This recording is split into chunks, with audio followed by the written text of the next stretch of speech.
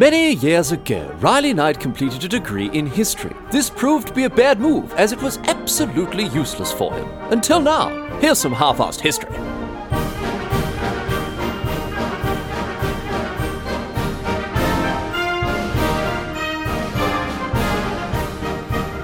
What's going on, mate? Great to have you along for some more half-assed history. This week on the agenda, we're going to be having a chat about, just a whole bunch of different things. It is episode 200. We made it. And with the precedent established in episode 100, today we'll be doing a bit of a grab bag episode, getting across a whole lot of smaller, shorter stories that wouldn't have made up an entire episode. These are topics that have been sent in by alert listeners that I haven't been able to spin into, episode's supposed to be 30 minutes long. That was the plan when I started the podcast. Now, they're obviously very often longer than 40 or even 50 minutes. But today, 6 shorter stories for you to enjoy as part of the, the fact that we made it. I say we. I did most of the work, in fairness. It's a collaborative effort, certainly. I'm not trying to take anything away from you, dear listener. The fact that you tune in every week to listen to my Dom podcast, certainly very appreciated. But if we are going to sort of divvy up the credit, let's be honest, and we can call a spade and say that I've perhaps done a little more work than other people involved in the podcast. But look, it's very humbling to be here, nearly 4 years in, 200 episodes in. It's very humbling to be here, but at the same time, I'm filled with pride. It's a very strange mixture of conflicting emotions, because I'm humbled that thousands of people listen every week to me, having a chat about whatever's taken my interest this week. But then it's also, a source of pride for me that this podcast has lasted as long as it has, that it's been, I don't want to blow my own trumpet too much here, but it's been a success. And I say, I started by saying, maybe I should be getting all the credit, but I guess this podcast would not really be much without you, the listener. So maybe you do get a bit more credit than I thought. Anyway, enough of the sentimental nonsense, my friends. Let's get into the cold, hard business of very serious history here. We're going to be getting across, of course, 6 stories, as I said. And all of these were popularly suggested topics. These are ones that have come in on the email a fair few times. And look, I did my best to track down the people who have suggested that. Didn't get all the names in there, but I've done my best. If you were one of the people who suggested one of these topics and you're not credited, I do apologise. But again, just going through the old inbox, finding all the topics that have been sent in that wouldn't perhaps hold out across a 40-minute episode, but still, nonetheless, very entertaining. So let's get stuck into episode 200 of Half-Assed History with 6 more short stories. Here we go. We're going all the way back here.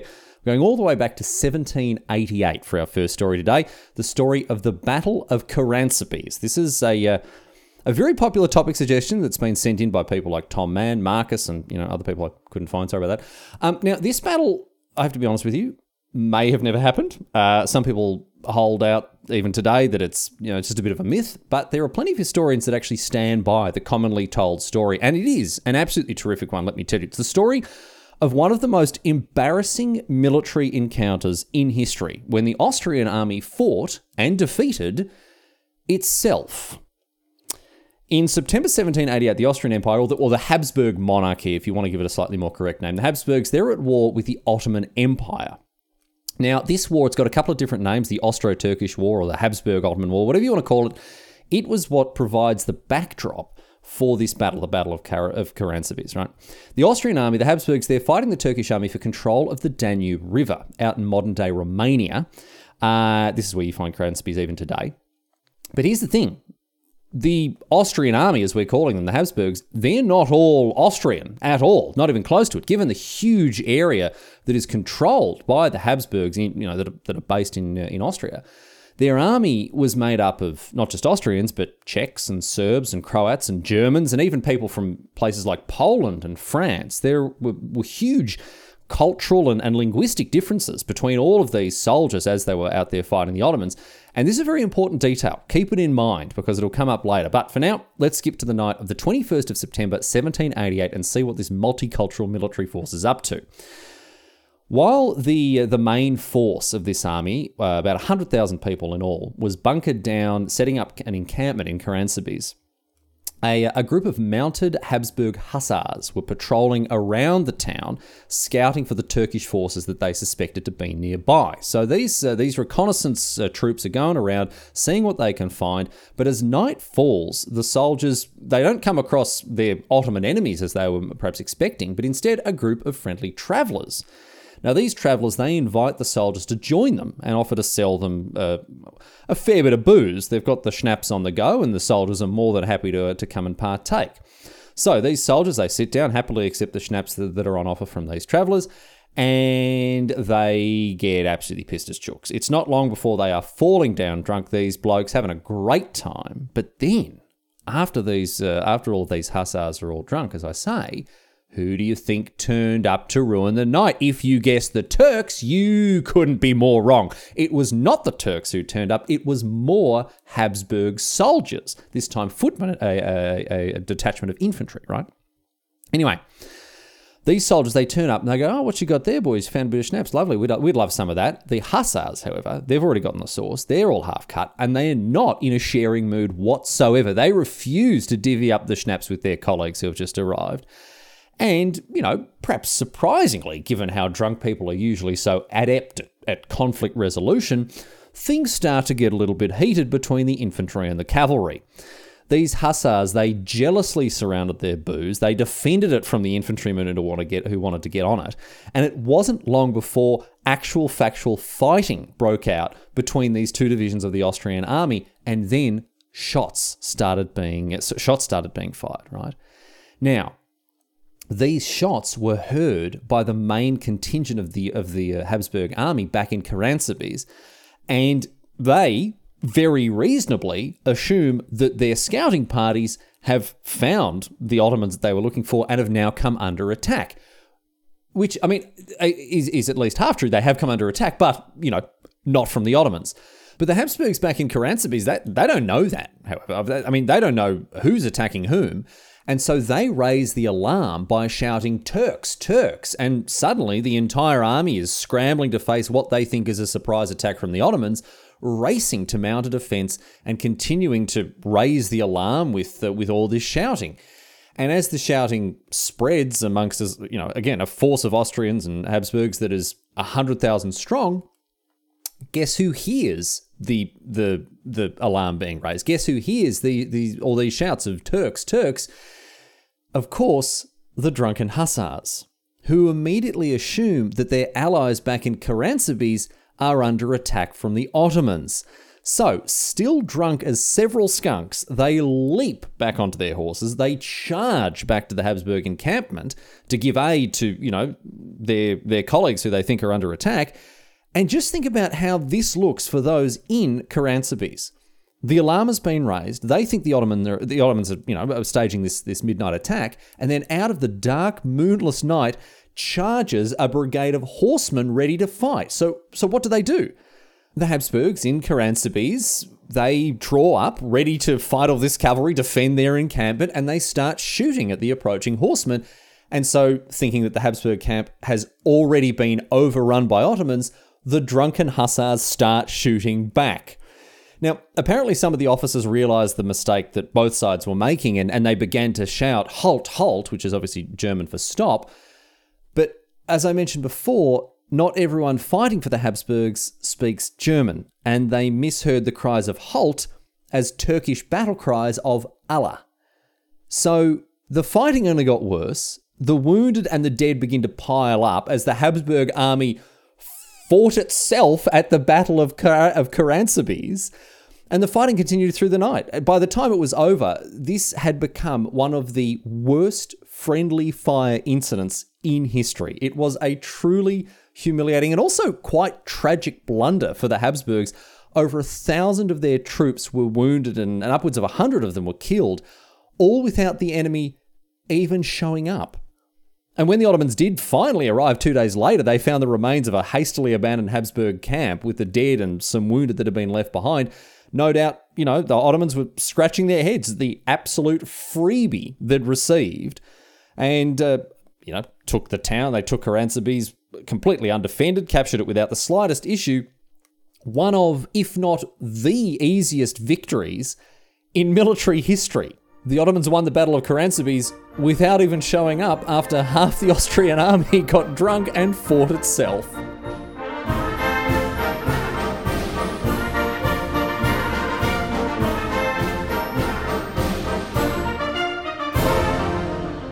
I've had so many listeners get in touch with me about Robert Liston, a surgeon that was famous for his incredible speed on the operating table, although not necessarily his skill, as one operation of his is said to have had a 300% mortality rate. That's right, if it's true. Liston once set out to operate on a patient and instead managed to kill not just the patient, but 2 other people as well. Not exactly what you want from a surgeon. Listeners like Jesse Sutherland, Nash Kelly, Eric Whedon, and Jill Kriegerskorter, they all wrote in asking me to get across Robert Liston, and so here's his tale. He was born in 1794 in Ecclesmachan in Scotland, and he studied medicine before becoming a fully qualified surgeon in the year 1828. Now, back in these days, you didn't have anaesthetic. You didn't have ways to make patients more comfortable during very traumatic operations, and so more than anything else, speed was highly valued in a surgeon. Given how dangerous surgery was in those days, getting it done quickly, significantly increased a patient's chance of actually surviving the operation, not to mention the fact that they weren't lying there in agony for ages and ages while a surgeon chopped them to bits. So, Liston, he's quick. He is bloody quick. He's so quick, in fact, that he became famous for the speed with which he could perform these operations. And when word spread of Liston's incredible ability to get a bit of surgery done quickly, without drawing out the pain and the suffering of a patient, people flocked to him to have procedures done. He started off in Edinburgh and then had to move. He moved from Edinburgh to London and never had any shortage of patients or, it seems, spectators either. There were people who would come in and watch him work, amazed at how quickly he could, for example, chop someone's leg off. These days, of course, something as serious as a leg amputation would involve careful, exacting surgery alongside, most important of all, anaesthetic. But back then, you would either be strapped down to a table or you'd be held down by strong men. You'd be given something to bite so you didn't injure your mouth or jaw while going through the pain. And then you would have to bear witness, fully conscious, to someone like Liston sawing your leg off. But Liston's promise was that he would do it quickly. And this was, as I say, an enormous draw card for a surgeon, because if you need to have your leg chopped off, you'd rather get it over with nice and quickly indeed. So, there's one reported occasion of Liston performing this exact procedure, a leg amputation, with such confidence in his ability to get it done quickly, that he called out, as the patient was held down and as Liston picked up his bone saw, he turned to the assembled onlookers and called out, "Time me, gentlemen," before amputating the leg and sewing up the wound in 2.5 minutes. He was good. He was very good. And he seemed to take pleasure in showing up his medical colleagues by treating the poor and the sick that they willfully ignored and gave up as lost causes. He was generous with his abilities. He helped countless needy patients, and the survival rate of his patients was higher than many other surgeons of the time. And on top of all of this, he even found the time to pioneer some very important medical inventions, things like bulldog forceps and leg splints that are still in use today. So the bloke, obviously he was a very talented surgeon. He also seems to have been a real medical innovator. And he also seemed to have a good heart because, as I say, he treated the poor and the sick and the wounded people that other doctors wouldn't bother spending any time on. However, his focus, even with his skill as a surgeon, his focus on speed it'd trip him up every now and again. For instance, with what is probably his most famous operation. And look, I have to say, there's not a huge amount of evidence that this actually did happen. It might have, it might not have, but whatever the case, it's definitely what Liston is most famous for today. He had a patient who required the amputation of a leg. We've talked about this, how dangerous it is. Given the dangers involved in such a serious operation, if I tell you that this patient died after the surgery, well, it's sad, it's tragic, obviously, but this patient was perhaps just one of the unlucky ones. Sometimes patients die. But it's not very often that you manage to not only kill your patient, but also your surgical assistant by accidentally slicing off 3 of his fingers as you hurry to perform an amputation. Liston's assistant contracted gangrene after Liston sliced off his fingers and died as a result. But it doesn't stop there, believe it or not, because it's also said that one of the observers who was there to see Liston operate stood too close to him while he was working, and as Liston hacked and slashed away at his patient, he also sliced through the clothing of the observer. This observer then went into panic, thinking himself mortally wounded, fainted, and then went on to just die of shock. So, if this operation actually did took place and isn't just apocryphal, it means that it had a 300% mortality rate. Later in life, Liston trialled some pioneering surgery with early forms of anaesthetic, which, rendered a lot of his talents as a speedy surgeon rather redundant. He worked with things like diethyl ether, but it wasn't long before substances like chloroform were used instead, much more effective, meaning that a surgeon didn't have to try to, speed run every single operation. However, Liston didn't live to see the advent of medical anaesthesia because he died in 1847, the very same year that chloroform was first used as a general anaesthetic, rendering his talent as perhaps the quickest surgeon history has ever seen altogether and thankfully needless.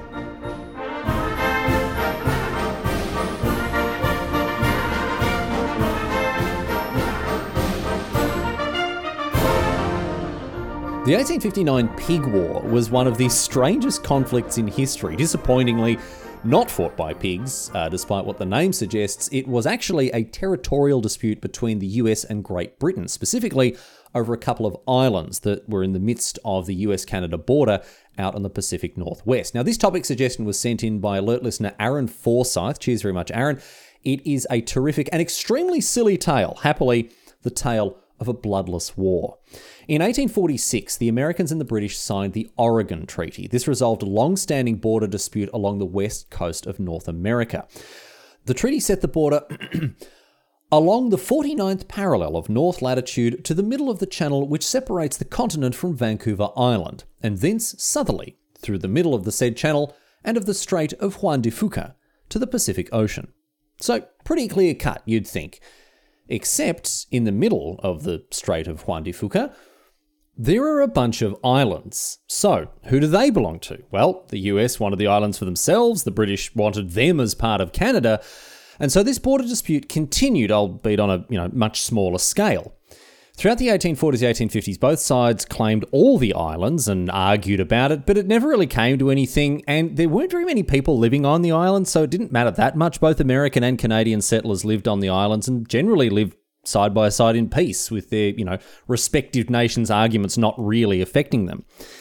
That is, until the 15th of June 1859, when 13 years to the day after the Oregon Treaty was signed, the Pig War began. The Pig War doesn't actually involve many pigs. It involves exactly one pig, in fact, although this pig was the one that started the entire war and therefore gave it its name. And it was the pig that was discovered by an American farmer named Lyman Cutler. He went out into his garden on the 15th of June in 1859 and he found a pig rooting around in his garden, digging up his potatoes, eating them like there's no tomorrow. And look, Cutler's had a gutful. He's absolutely sick of this pig. It's not the first time this has happened. He's found this pig in his garden before, and therefore he shot it and killed it. Now, you'd think, okay, how is that going to trigger a war? Well, this pig belonged to an employee of the British Hudson's Bay Company, episode 159, get across it. This bloke's name was Charles Griffin, and he was pretty bloody ropeable about his pig being killed by Lyman. Lyman made a reasonable offer of cash compensation for the pig. He offered him $10, the equivalent of $300 these days, but Griffin said that he wanted $100, the equivalent of $3,000 for a pig. Now, I don't know what the market price for a porker like that is, but certainly asking for 10 times what you're offered seems a little steep. But the conflict continued between these two blokes, and when news spread of this altercation, the authorities became involved. And this was where it really escalated, really ratcheted up a fair few notches, because the British authorities wanted to arrest Cutler for killing this pig, but the American authorities wouldn't hear of it. Remember that they both claimed the island that these blokes lived on as their own territory, so neither was going to accept the other nation's law enforcement coming in and dealing with this situation. So, In the grand tradition of the good old US of A, the Americans sent in the army to occupy San Juan Island, and then the British followed suit. They sent in their forces as well, and by August, both sides had hundreds of troops backed up with warships and artillery on these islands. And while there wasn't any direct fighting between the British and the Americans, it looked as though the situation would only worsen as more reinforcements were called in, all because some Irishman's pig was rooting about in the back garden of this American farmer. Thankfully, however, cooler heads prevailed. When British Rear Admiral Robert L. Baines, who was the bloke in command of the British Navy in the Pacific, when he arrived, he turned up to offer reinforcements to this brewing conflict. He looked at what was going on and he actually refused to pour fuel on the fire with the Americans, because, again, they were fighting over a pig what ate some potatoes, or in the words of Baines, it was a squabble about a pig. And so he didn't add his forces to the British presence. And thankfully, this trend of de-escalation continued on a broader scale. When the British and the American political leaders found, in London and Washington respectively, when they found out how quickly the situation was escalating militarily, they moved to resolve the crisis faster than our mate Robert Liston could have sawed a leg off, because a new round of negotiations was set up and it was much more successful. A compromise was reached, splitting the Strait of Juan de Fuca right down the middle, sharing the islands between the two nations. Most of the military forces withdrew. Harmony was restored to the islands, although people probably kept a closer eye on their pigs. And the pig war effectively ended without a drop of blood being spilled, thankfully. Eventually, however, in 1872, because the border dispute was ongoing, it still hadn't been resolved, despite the fact that both of these countries had pulled back a little bit vis-a-vis, the deployment of heavy artillery after a pig-related incident. In 1872, an international arbitration commission, led by none other than German Emperor Wilhelm I, made a final ruling on the territorial issue and made the ruling in favour of the United States. And so today, even today, almost all the islands in the Strait of Juan de Fuca are US territory. However, on the historical site of the 1859 British military camp, where the British set up, in readiness to fight this pig war with blood, sweat and tears, US park rangers still hoist the Union Jack at this site every day, making it one of the few places in the US that American government employees hoist the flag of another nation.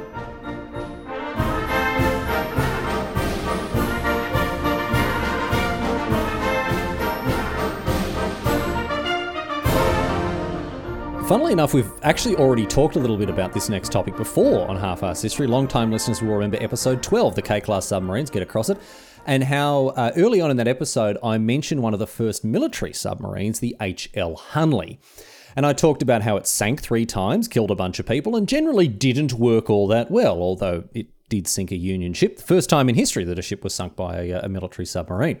Well, that brief aside in episode 12, where we talked about the Hunley a little bit, but that wasn't enough for alert listener with the interesting name of Chode Handley, who requested the full story of the H.L. Hunley, and so here it is for you, Chode. The Hunley was built in 1863 during the American Civil War, and unfortunately it was built for the bad guys. It was built by the Confederates. Submarines weren't completely new at this point, but during the American Civil War, both the Union and the Confederates were seeking to harness the potential of the submarine more specifically as a military vessel, and so they developed subs designed for combat. The Confederates built a few prototypes, but none were particularly successful when tested. They just sank. And I mean, look, a submarine is admittedly supposed to sink, but the important part about an effective submarine is after it sinks, it can then desink, and that wasn't really something the Confederates had nailed at this point, and a lot of their initial prototypes were lost for good. But in 1863, the Hunley was built, a 12-metre long, 7-ton iron cylinder, the diameter of which, the internal of the roughly round hull, was 1.3 metres, which is plenty of room for, an 8-year-old to stand up in. It was outfitted with watertight hatches that led to this, truly spacious interior, a hand-cranked propulsion system. They had tried to get steam and electric engines inside of these submarines, and they just didn't bloody work, so they had to crank the submarine's propulsion system by hand. It had ballast tanks that could be flooded or emptied to control depth, and even a state-of-the-art emergency flotation device that involved, this is not a joke, unscrewing heavy iron weights from the side or the bottom of the hull that would quickly lighten the boat. And, you know, I was going to make a gag about that, but that's actually pretty bloody smart, making weights that you could unscrew from the inside of the boat so they would fall off and sink away and therefore add buoyancy to the ship. That's to the boat, I should say. That's pretty clever. Anyway, more important than any of these features, of course, was the armaments of the hunt. Well, I say armaments, armament. It was armed with, I guess, what we could very generously call a torpedo.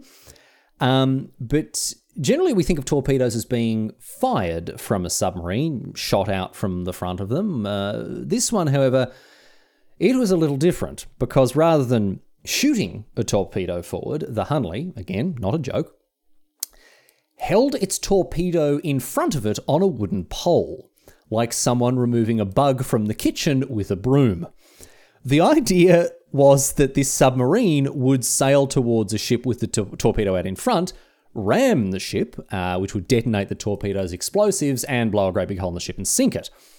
However, the pole was only 6.7 metres long, and as anyone who has ever removed a spider from a house with a broom will know, it doesn't ever really feel long enough, does it? So, all you had to do with the Hunley, I guess, was get into this cramped underwater cigar, sweat away at the hand-turned propulsion crank system in stifling conditions, bump into an enemy ship, and hope that a 7-metre pole keeps you far enough away from the explosion. Easy. And, oh, by the way, while hoping that, you know, you're doing this while also hoping that the submarine doesn't sink for any other number of reasons before you manage to make it to the enemy ship, so no worries.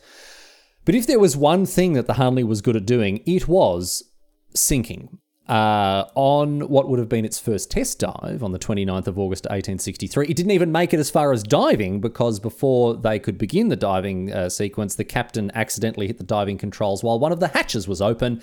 And as the submarine dove beneath the waves, it flooded the vessel as it submerged with an open hatch and killed 5 of the 7 crew aboard. Oops.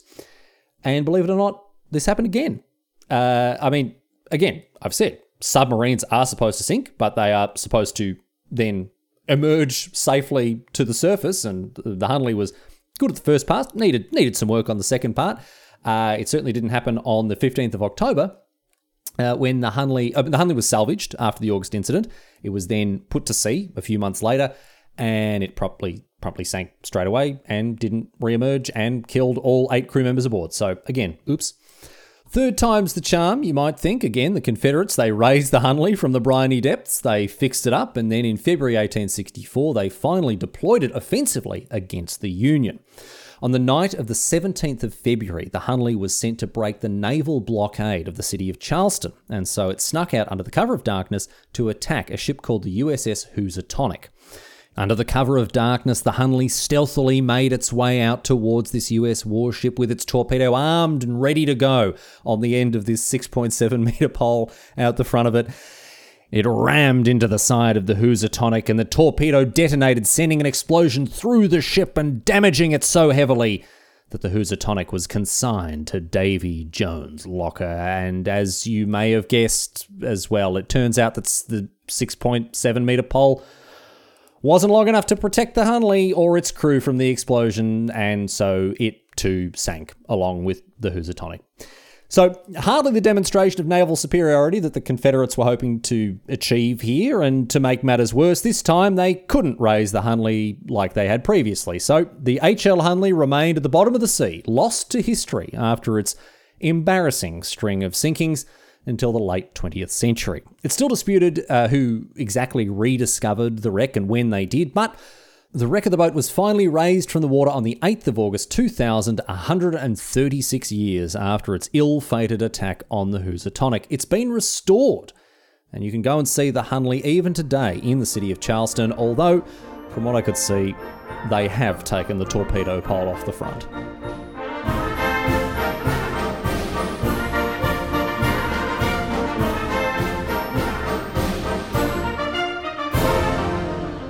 And now, exalted listener, what is perhaps the most requested half-assed history topic of all time, the story of the British Army officer who fought in the Second World War with a longbow and a broadsword, Jack Churchill. So many listeners have requested this story. Kevin Wang, Michael, Donovan Day, James Goodwin, Rob Hanton, heaps of other people as well. And here it is, at long last, the story of a man known to history as Fighting Jack Churchill, or perhaps more appropriately, Mad Jack Churchill.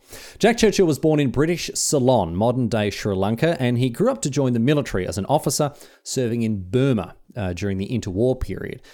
But he was, as it turns out, a man of many talents, not just someone who was going to spend their life as a military man. Before the outbreak of the Second World War, Churchill left the army and did...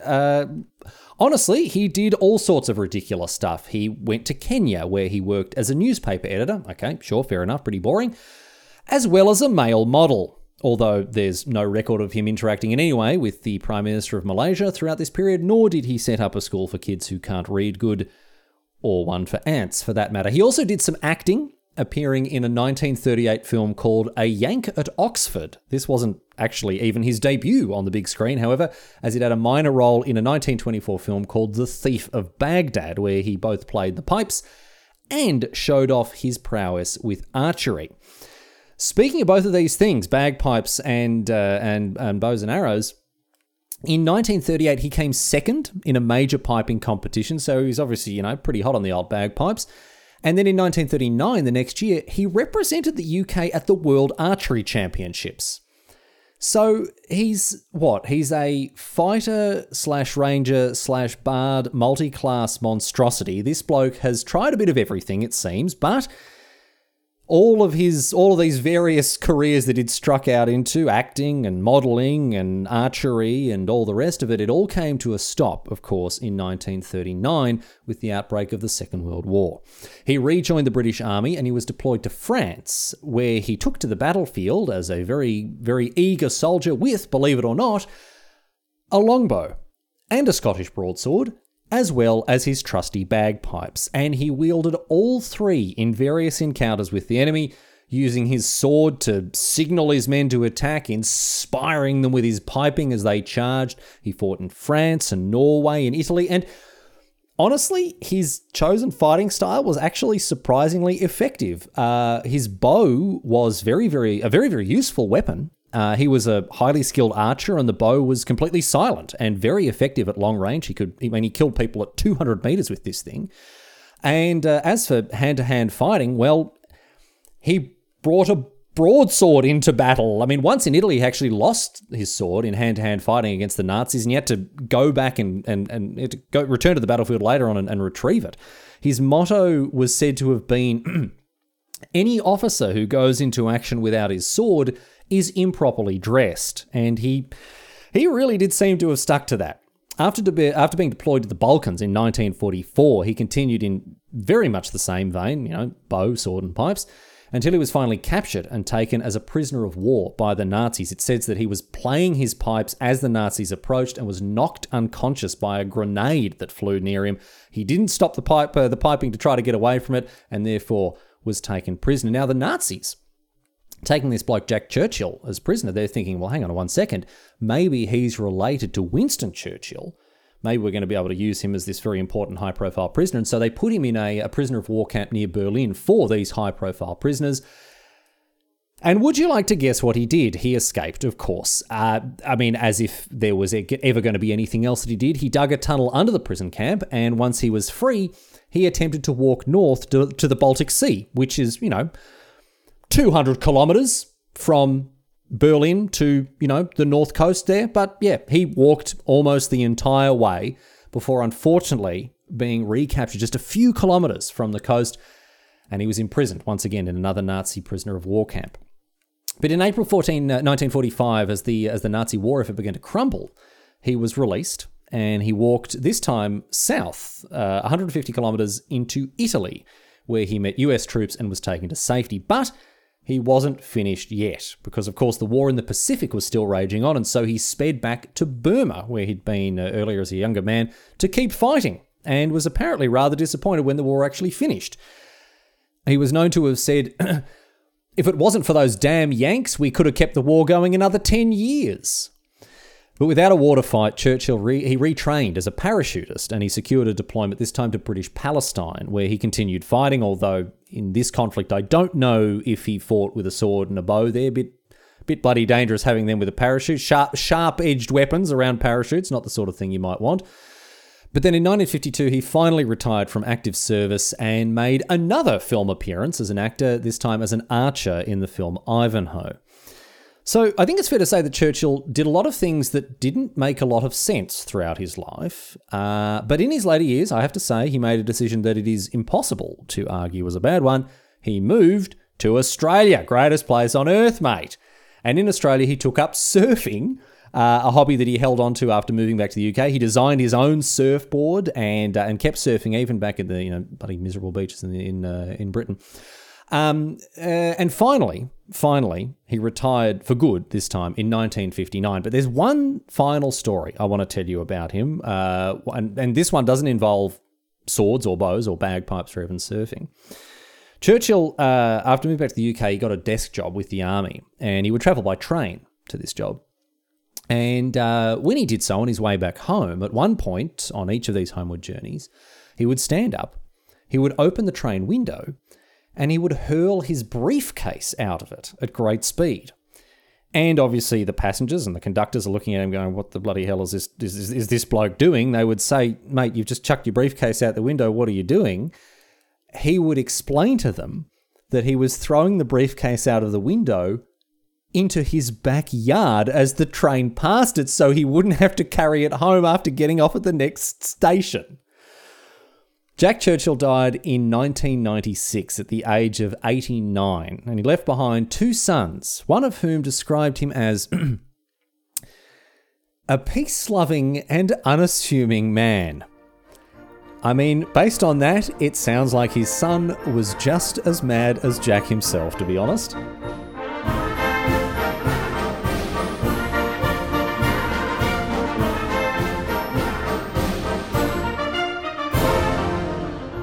Everyone's heard of Adidas, of course, the famous sporting brand, and you've probably heard of Puma as well, another well-known manufacturer of sporting equipment. But did you know that these two companies were actually founded by brothers whose bitter rivalry split their hometown in two?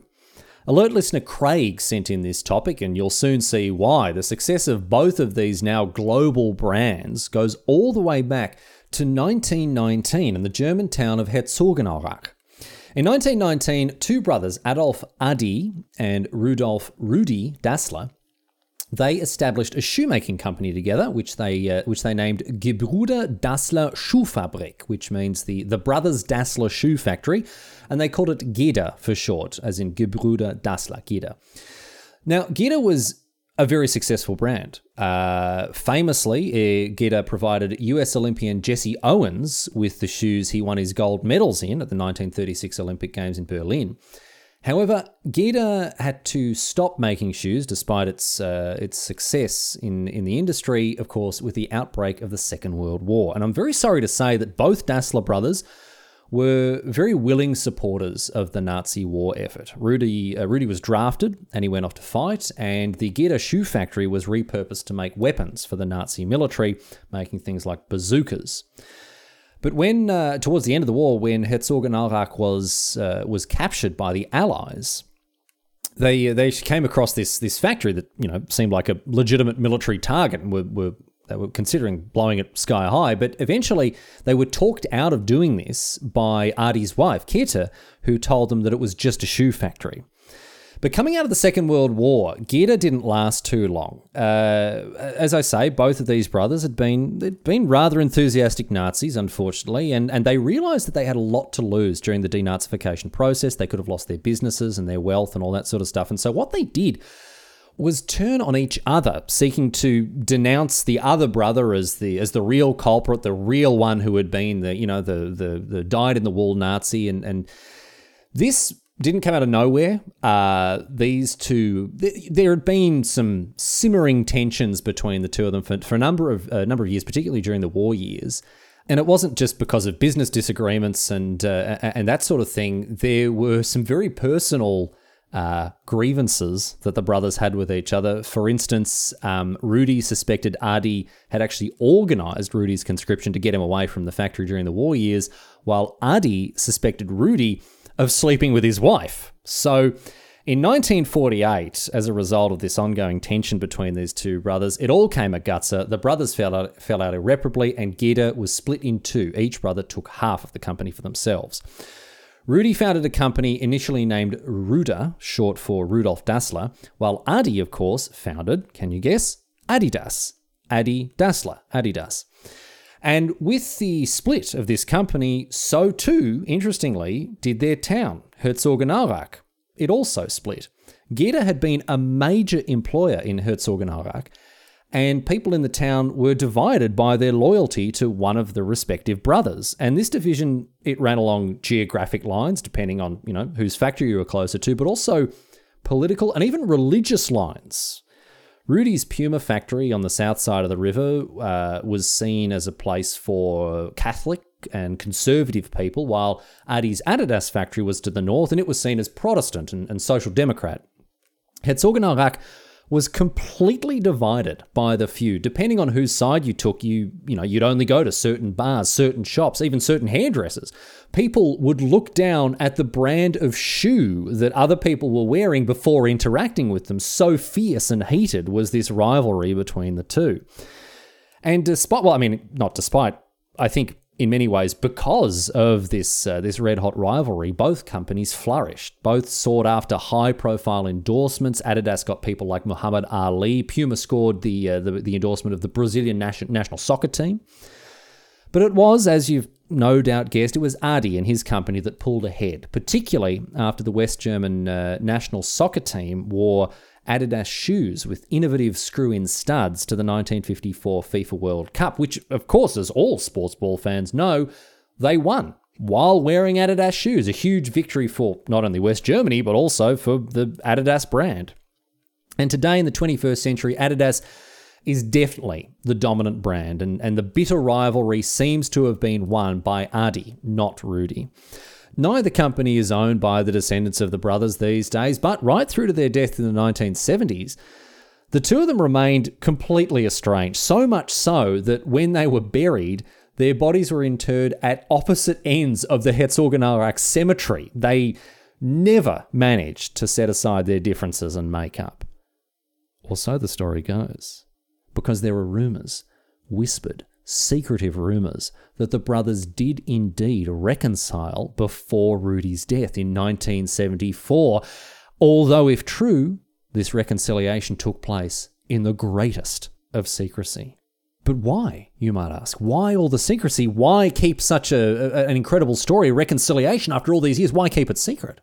Because these two brands were built around hating each other, and if their respective founders turned around and made up after all these years, it would have been terrible for business.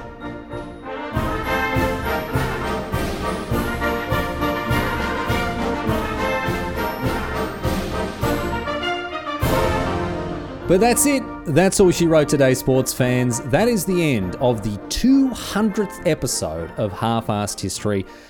And there's only really one thing that I want to say to you for listening to this episode and any other episodes that you've listened to in the nearly 4 years I've been making this dumb podcast. Whether this is your first episode or your 200th episode, I want to say thanks so bloody much, mate, for being here. Honestly, I started Half-Assed History as a way to keep my eye in with the discipline I uselessly studied at university. It was a creative project that I decided to begin for me, and something that I never really anticipated or expected or even really hoped would take off. But today, thousands of listeners just like you tune in every week to hear me talk nonsense about, whatever I've been reading about on Wikipedia that week. And I just want to thank you for being one of those people. So here's to another 100 episodes. Here's to another 200 episodes. I mean, as long as the topics keep coming in, I'll keep churning these podcasts out. So thanks for being here. Anyway, got to plug all the boring housekeeping stuff here. Just because it's a special episode doesn't mean you don't get that. So halfassedhistory.net, contact form there. You can find links to the merch shop and, of course, the Patreon if you want access to stuff like uncut episodes, behind the scenes stuff, show notes, whatever else. And, of course, number one, please tell your friends, tell your enemies, tell people about whom you feel largely ambivalent, because that's the best way to make this show grow. Thanks to people leaving reviews on iTunes and Spotify and what have you. A big thank you to the Patreons who have been keeping me just swimming in cash for so long. It is a huge spur to my flank in getting this done every week, so I appreciate you all much more than I can say. And even if you're not a Patreon supporter, I still appreciate the support you offer me just by tuning in each week. So I'll see you back here for episode 201, and I'm looking forward to your company as we get into more absurd, silly, ridiculous, and sometimes informative and educational history as well. Keep those topic suggestions coming in via the contact form on the website, and I'll see you back here next week for more half-assed history. Until then, I actually forgot to look up a question on Reddit. I seriously did. I don't have a dismount for this. Yeah. Okay, well, that's episode 200, baby. Half-assed all the way.